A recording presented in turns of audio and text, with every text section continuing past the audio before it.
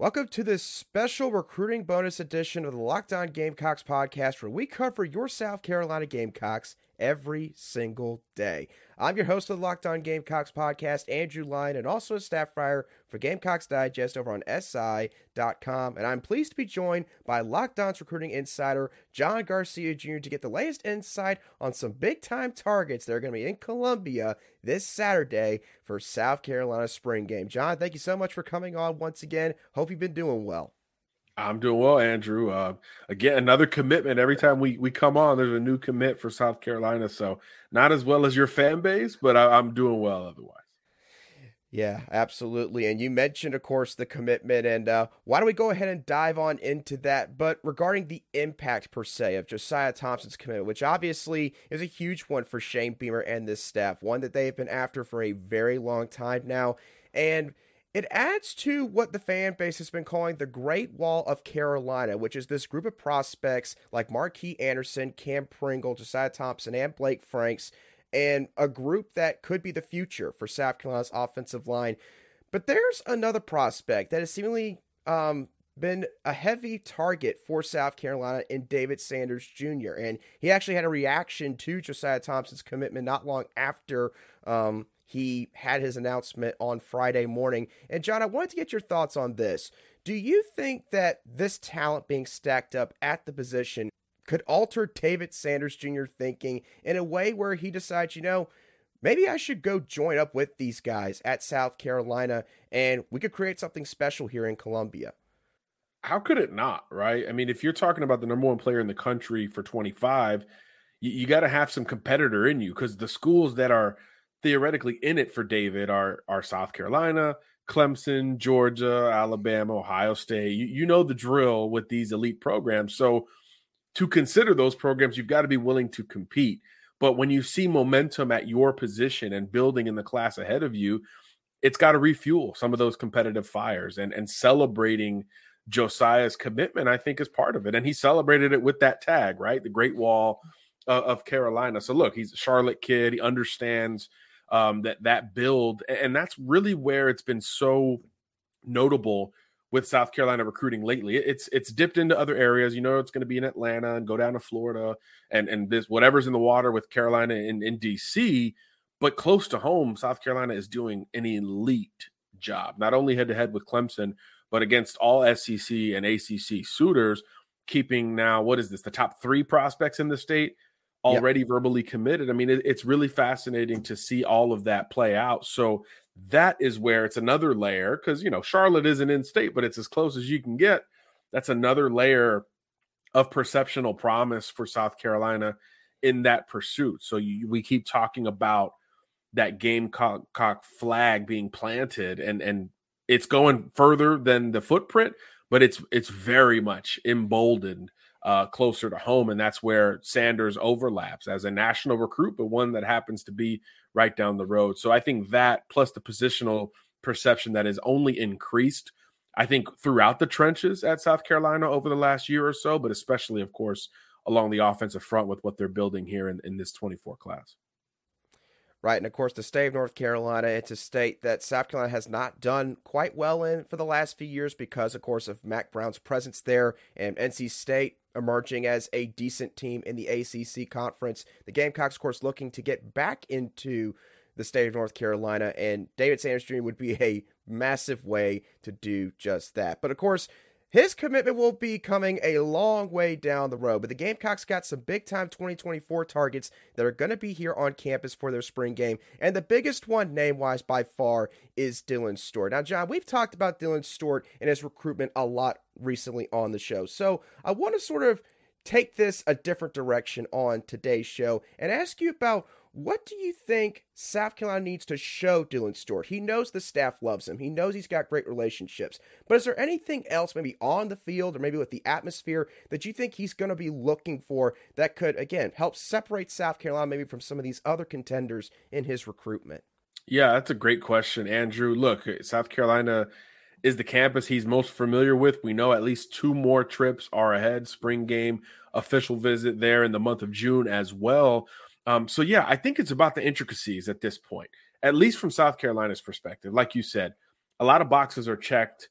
the fans, the energy, the coaches, the campus, even I would imagine by this point, some of the academic elements of the South Carolina presentation, but the intricacies of what his specific Dylan Stewart role would be at South Carolina, that to me is what you sell. So if you talk to Dylan afterwards, that's really where you go, hey, where did they talk to you about your on-field role, and how specific did they go there? Do you watch tape?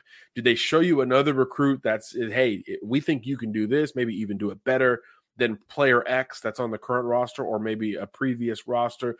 And when you go for a spring game in particular, Andrew, you can really latch on to that kind of stuff because it's not as serious and structured as a game in the fall, a real game that would go down, but between South Carolina and Kentucky or whoever. So you have more time to involve the recruits and that projection within the process from the coach's perspective.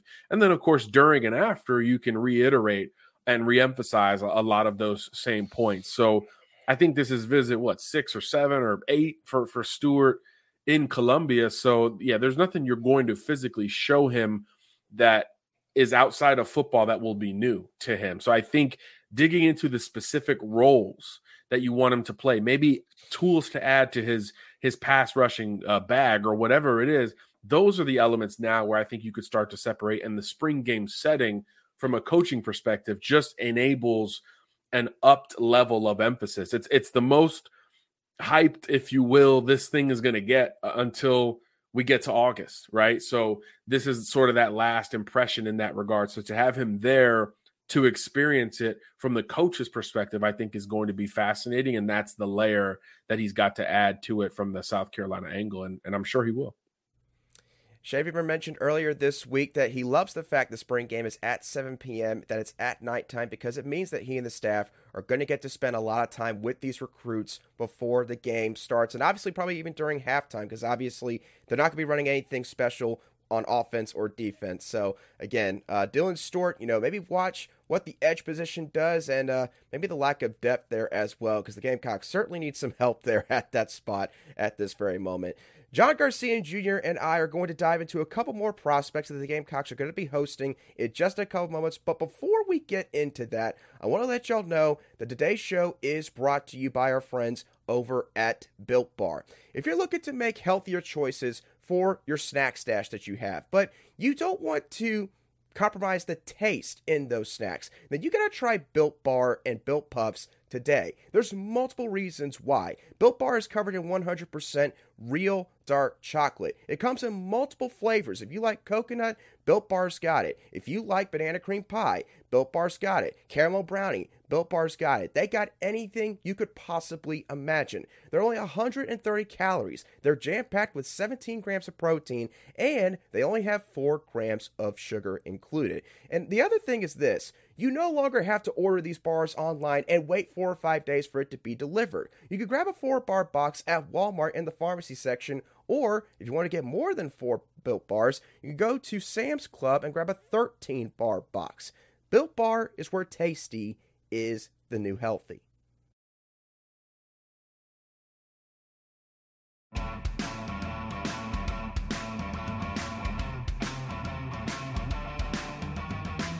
Continuing our conversation here with Locked On's recruiting insider John Garcia Jr.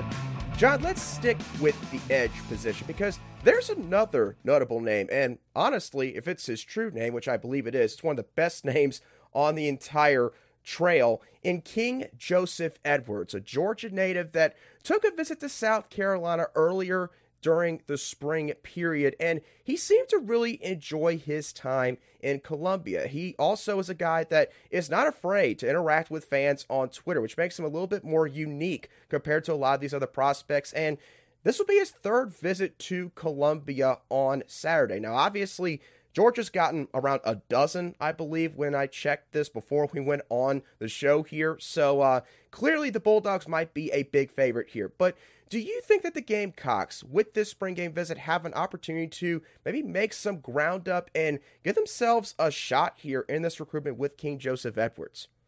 I do, because he, while well-traveled, he's not in the Dylan Stewart tier of frequency there in Colombia. Just, I think, a couple of visits to date at this point. So a return trip there, unlike what we said about Stewart, is still going to be very informative for King Joseph relative to Georgia and some other schools that he's been to just a little bit more. So naturally, it's simple sometimes. When you talk about gaining ground, this is where the conversation has to sort of shift. And I think there have been some successful visits already this spring for Edwards there at South Carolina. Big shocker. He loved the energy at practice. He said it was incredibly hyped up. He's a great one-on-one performer. So naturally, he latched on to South Carolina, putting on some one-on-ones there in front of him. And I do think Sterling Lucas, who's building a perception here as a sneaky good young recruiter, is starting to make some headway here. And King Joseph is very open and honest, as you mentioned, with fans, with reporters, with everyone involved in and around his recruitment. And he's starting to talk up South Carolina just a little bit more. So now 2 trips in a 3-week span, I think adds a layer to that conversation. And now you can expand that perception of the program. So he's already watched practice.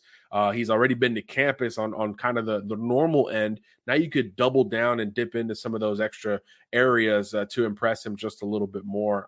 And look, logistically, Atlanta's, that surrounding area has always been important for South Carolina. So even though we've emphasized the whatever's in the water in DC, and of course the local and semi-local angle, Atlanta is still going to be the primary pipeline from a volume standpoint. So I do think remaining active there is important. And you mentioned it earlier. There's a huge need for South Carolina with pass rushers. And we saw them attack it at the end of last cycle. And certainly in the mid-stretch of this 24 cycle, it's a big priority. And there's just not many better than Edwards that are out there. So when Georgia's involved in the favorite and in-state, it creates 2 things. One, obviously, an expectation that, hey, if Georgia will have him, he's going to end up there. But on the other end of it, there's only so many spots. So you have to continue to contend with those programs. And we've seen South Carolina be one of the few that can go head-to-head with the Bulldogs and create some inroads and make this thing interesting. So there's a lot of time left in theory with this Edwards recruitment. So really big for him to get more, quote-unquote, live action at a spring game setting there with South Carolina, and maybe rub elbows with Stewart, who is more familiar with the Gamecocks. I think that could be somewhat interesting for both parties relative to the other. Yeah, you're absolutely right. And of course, for South Carolina fans, if worst case scenario happens, if Dylan Stewart does end up going to, say, in Ohio State or maybe somewhere else, KingJoseph Edwards, I mean, you're not falling off very much in terms of talent with what KingJoseph Edwards possesses. So certainly important for the Gamecocks to continue to try to build that relationship with the Atlanta native. Now, let's go back, John, to the offensive side of the ball with wide receiver Micah Gilbert. Now, Micah admittedly might not have as much notoriety as the guys we've already talked about on the show, but he is an important target for South Carolina at a position of need for the 2024 class. The Gamecocks obviously have already snagged a commitment from Mazeo Bennett. They're heavily in the game for Jonathan Paylor, Zion Reagans also, and even Parker Livingston, wide receiver all the way out in Texas, who released them in his top 5 the other day. But Gilbert offers something that most of those guys don't, and that's size. Being listed at 6'2", 205 pounds, he's made a few visits to Columbia, including one back on March the 14th. So, John, overall, where do you sort of see this recruitment heading? Do you think that maybe North Carolina is a strong player here, or do you think that right now it seems like he's South Carolina's to lose unless something drastically changes? Yeah, I think it goes back and forth between those two, right? You talk about South Carolina emerging into the state of North Carolina. Again, the Charlotte Metro is where that pursuit will begin. So he's a Charlotte Christian kid. He falls right in line there. And I think compared to North Carolina, there's some variance, compared to these 2 offers. Staff turnover there at UNC, it makes you curious relative to their continued prowess on the offensive side of the ball after losing Phil Longo. So that will be fascinating to see from an up and down standpoint. And I think a program that could take advantage is quite literally South Carolina, right down the road here, even closer of a trek for Gilbert to Columbia than going over to Chapel Hill. So all of those things do factor in. As you said, he's taken multiple trips. He's got this top 7 that's kind of all over the map. Notre Dame is in there. A bunch of schools are making a play here. West Virginia, I think, is kind of interesting. He's got some family ties to that old Big East, West Virginia Pitt. I think he's related to Darrell Revis even. So I think it could be interesting if he goes in that direction, but I think all things even, he'll stay closer to home. And yeah, this could profile as sort of a classic Carolina versus Carolina battle between these two programs. UNC did get him back on campus recently, and he's talking really high on the Tar Heels right now, but we know South Carolina's right there. So I think maybe the more interesting element of this, Andrew, is how high on that board does Gilbert lie? As you mentioned, there's already one big-time commitment in with MJ Bennett and a bunch of other guys that we know South Carolina is sky high on, and it overlaps with other big programs, of course, as well. But where does Gilbert sit in that spectrum on that board? If he's higher on there than maybe we're realizing, then yeah, I think South Carolina is going to make a major play here.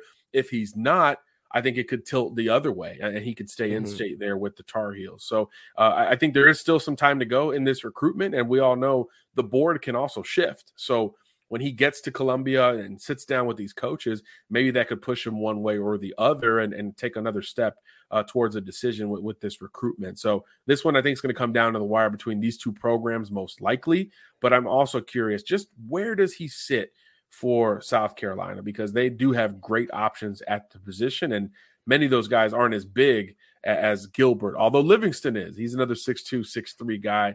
So between those two in particular, I think it'll be fascinating. Both big, both physical, both productive, and pretty polished on top of it. So how South Carolina views those two might be the simplest way to answer these questions. So it'll be interesting to see with another visit under his belt how that potentially changes. Right, and with Micah Gilbert, you certainly can't count out Mack Brown. Obviously, he is 71 years old. He is in the twilight of his career, but again, Mack Brown, he knows his way around the living room when it comes to talking to these kids and their parents. So certainly one to watch for South Carolina moving forward.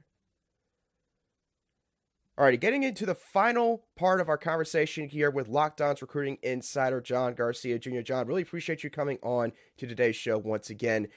Let's go to the JUCO ranks, an area that we have not really delved into too often in our shows together. But there's an interesting prospect that's going to be here on campus on Saturday in Trajan Bridges. Now, Bridges was a massive prospect in the 2019 recruiting class. I don't recall that recruitment quite as much as you probably do, but obviously, seemed like he was a big-time prospect, went to Oklahoma, has some ties to Shane Beamer and Spencer Rattler, unfortunately got into some legal troubles over there, had to go into the JUCO ranks, and again, mentioned it earlier, South Carolina needs some help at certain spots. Wide receiver is definitely one of them, with Juice Wells likely gone after this season, and plenty of other seniors walking out the door behind him. So, what do you sort of see with Trajan Bridges? Is this a slam dunk, or are there maybe some other teams to watch here for Trajan?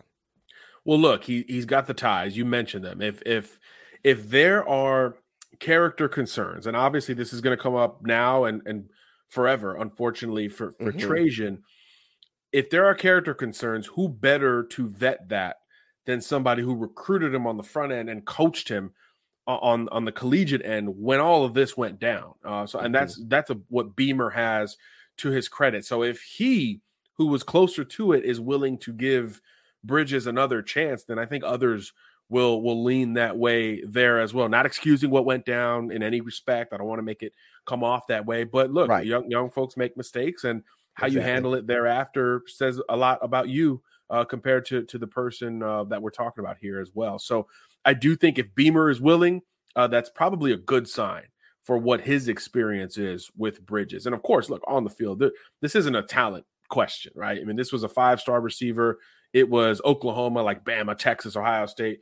And when he picked OU, I know right now the school du jour for elite receivers is Ohio State, and this run that they've been on is crazy in recruiting.